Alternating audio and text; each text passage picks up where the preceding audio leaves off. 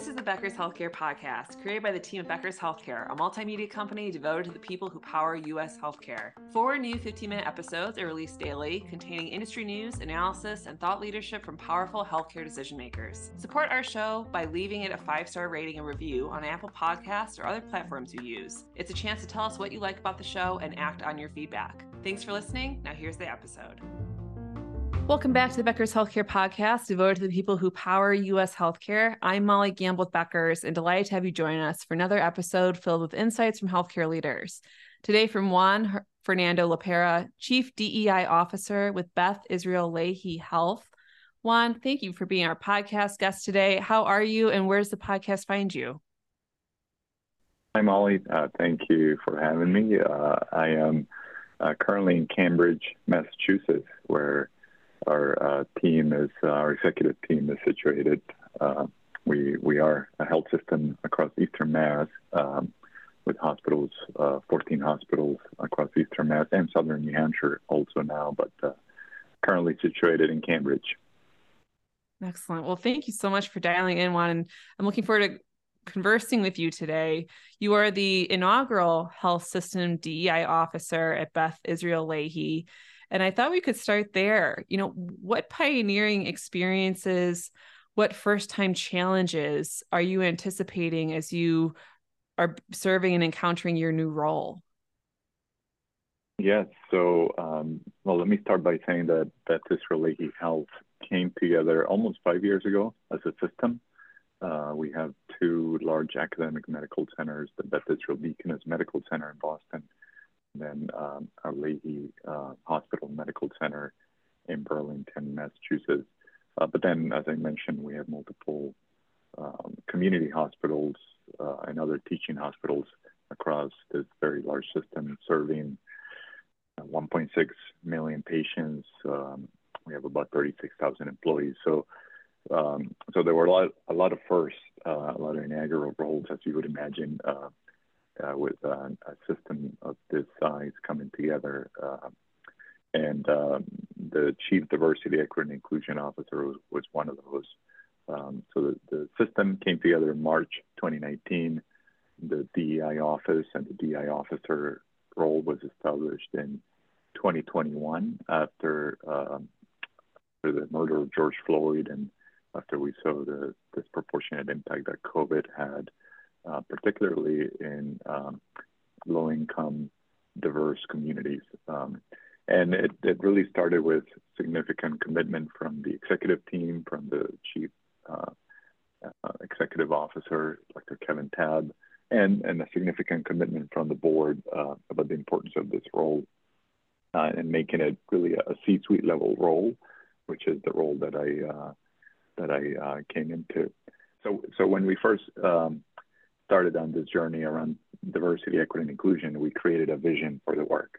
And the vision is to transform care delivery by dismantling barriers to equitable health outcomes and become the premier health system to attract, retain, and develop diverse talent. So that was our vision. We then set out 3 major aims or pillars of the work. The first pillar is to have a workforce that mirrors the increase in diversity in the communities that we serve.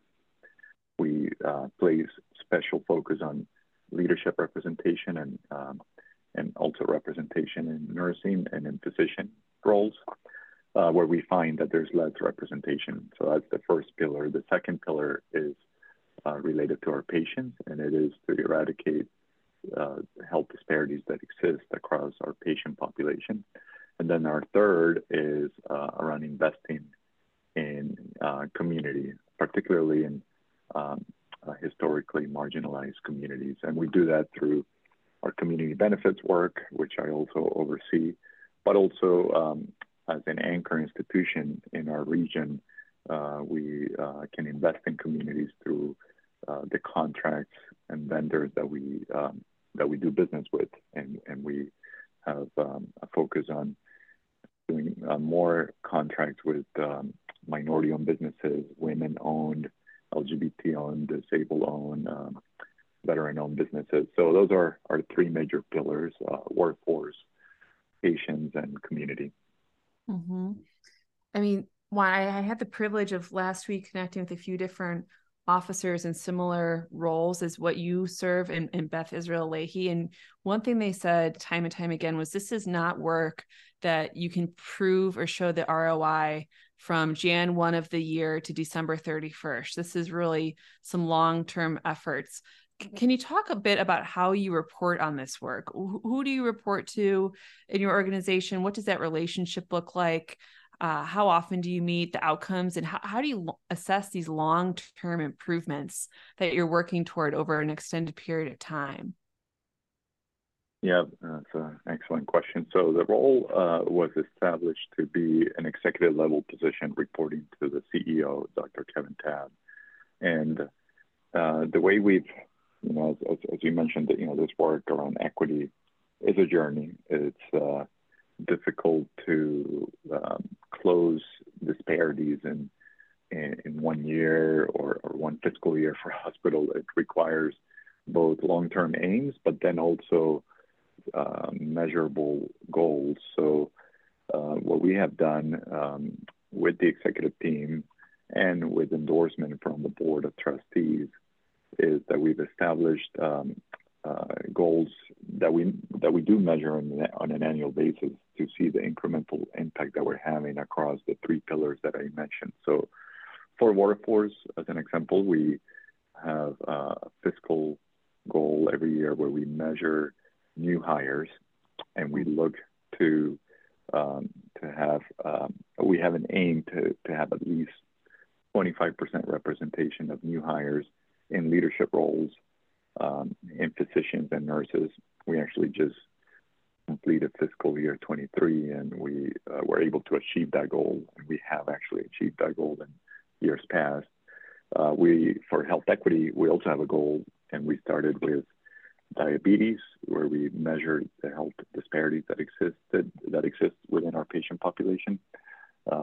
We have expanded it to diabetes and hypertension. Those are obviously very closely connected in terms of cardiometabolic disease. And there we also set out a goal.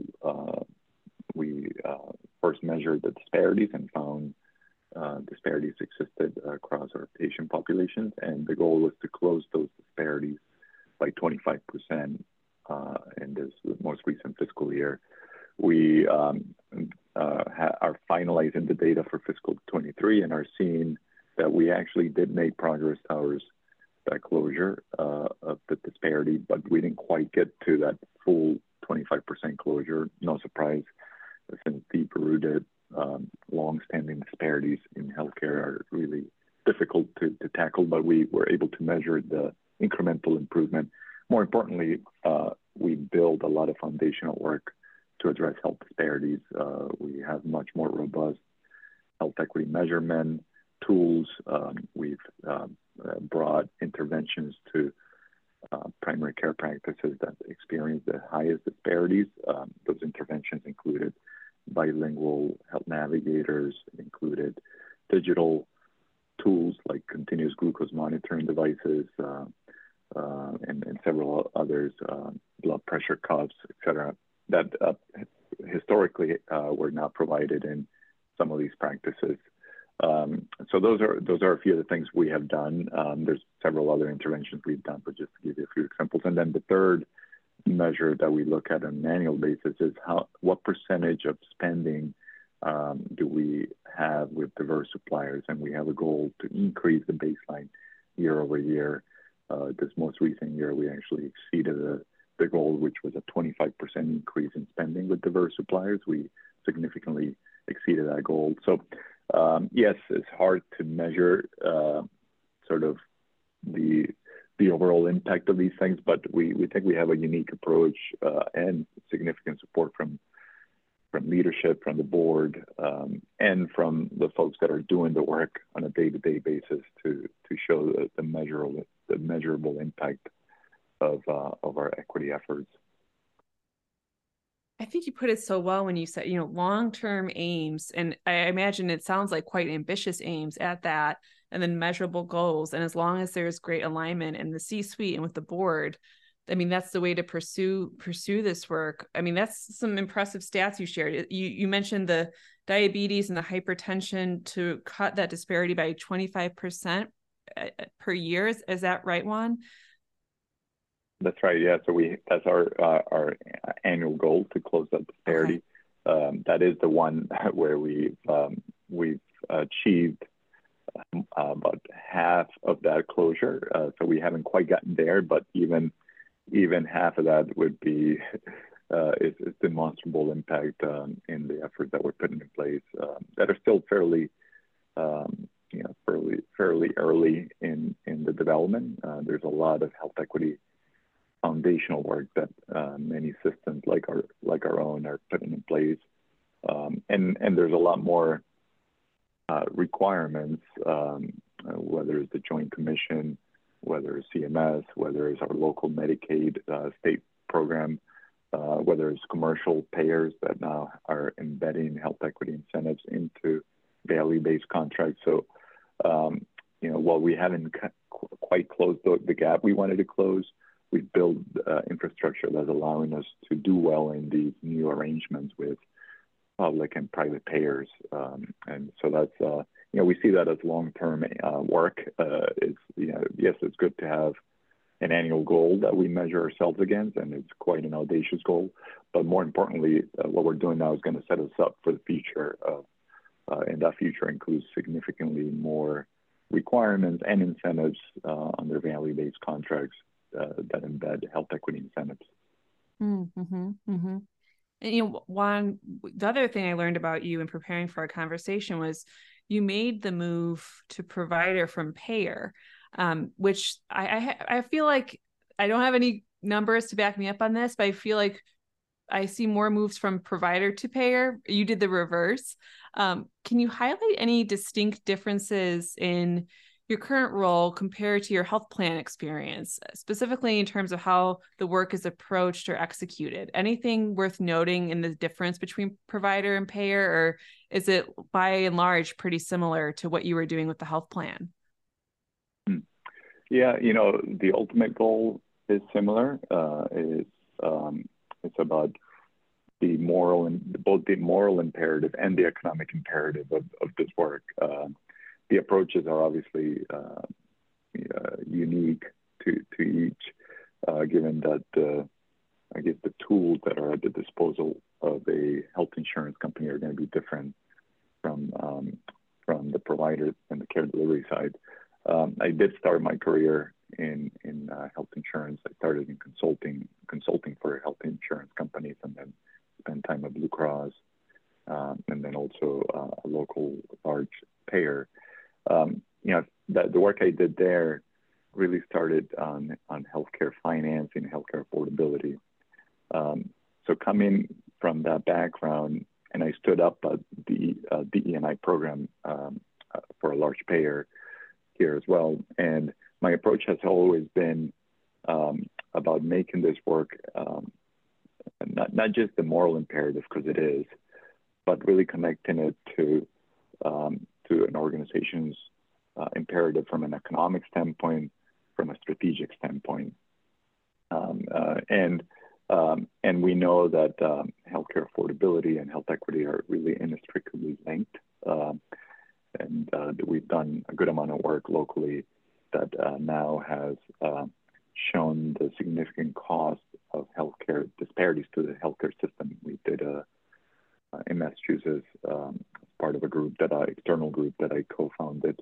We collaborated on a study that showed that in Massachusetts, the cost of health disparities is on an annual basis $5.5 billion, and about $1.5 billion of that $5.9 billion is attributed to avoidable healthcare spending.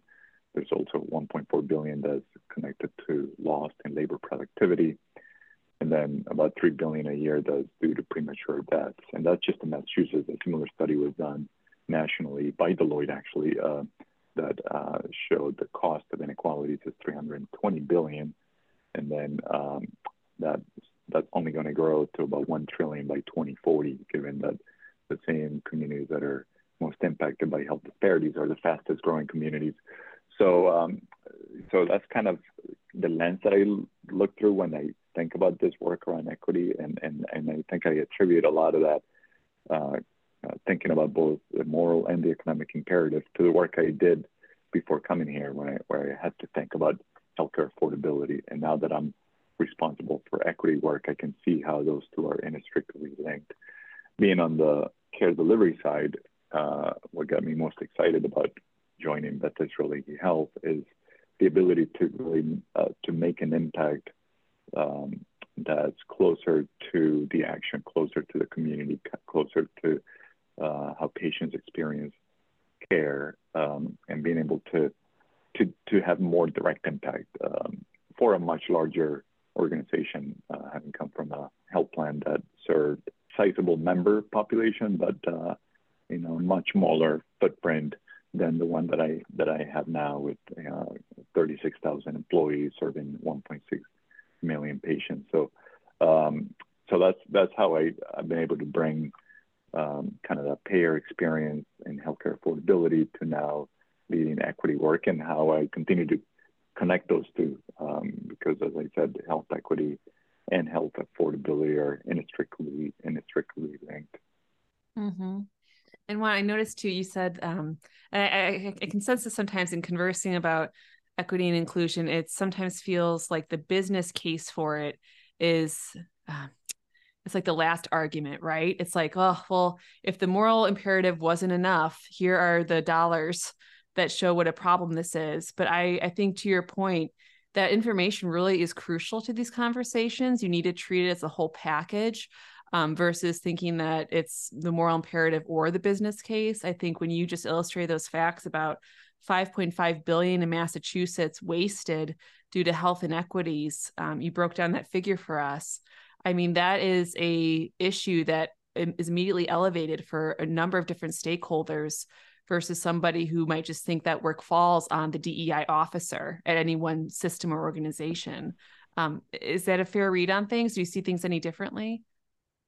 Yeah, no, that's right. I think, it is a societal responsibility to address this, and the moral imperative alone had gotten us there, then we would have seen much more change and much more closure of disparities. So hence the reason to look at both, and to really address this as both a moral and economic imperative, because it is. And also, the more we're starting to see health equity incentives be connected to pay for performance, value-based contracts, then the more the economic imperative becomes clear, and also the more resources that can be deployed to doing the work, because this work won't be completed on its own. If we analyze health disparities, but then don't have resources to bring interventions to practices, then we're just observing the disparities. We're not doing anything about it, and it takes resources. So the fact that payers, both public and private, are starting to invest more in these type of incentives is providing systems like our own the ability to bring the resources that are needed to actually close these gaps. Juan, as we wind down here, I would love to turn to you for a piece of advice that you'd share to other leaders who are also, like you, first to head up DEI roles within their organization. I just sat next to a first-time inaugural DEI officer at a very prominent academic health system last week. There's many others who, like you, are the first in their systems chapters to hold this role. Others who might be looking at similar roles in the near to midterm future. What's one piece of advice you'd share with them from your time with Beth Israel Lahey so far? Well, if I'm able to, maybe I'll just give you the top three, and I'll do it quick. The first one is that it is hard to accomplish the type of transformational change that's needed for this work without support from the top. And that includes the executive team, that includes the board. To get that buy-in and that support, we have to ensure that the case for the E&I is comprehensive as possible. And we talked about the moral and the economic imperative. But we also talked about how this work has to be about the workforce, has to be about the patients, has to be about the community, and those needs to be, all of those need to be the key pillars of the work. Not one alone will solve the significant disparities that exist. The second one is that there is no equity, I like to call it, there's no equity in averages.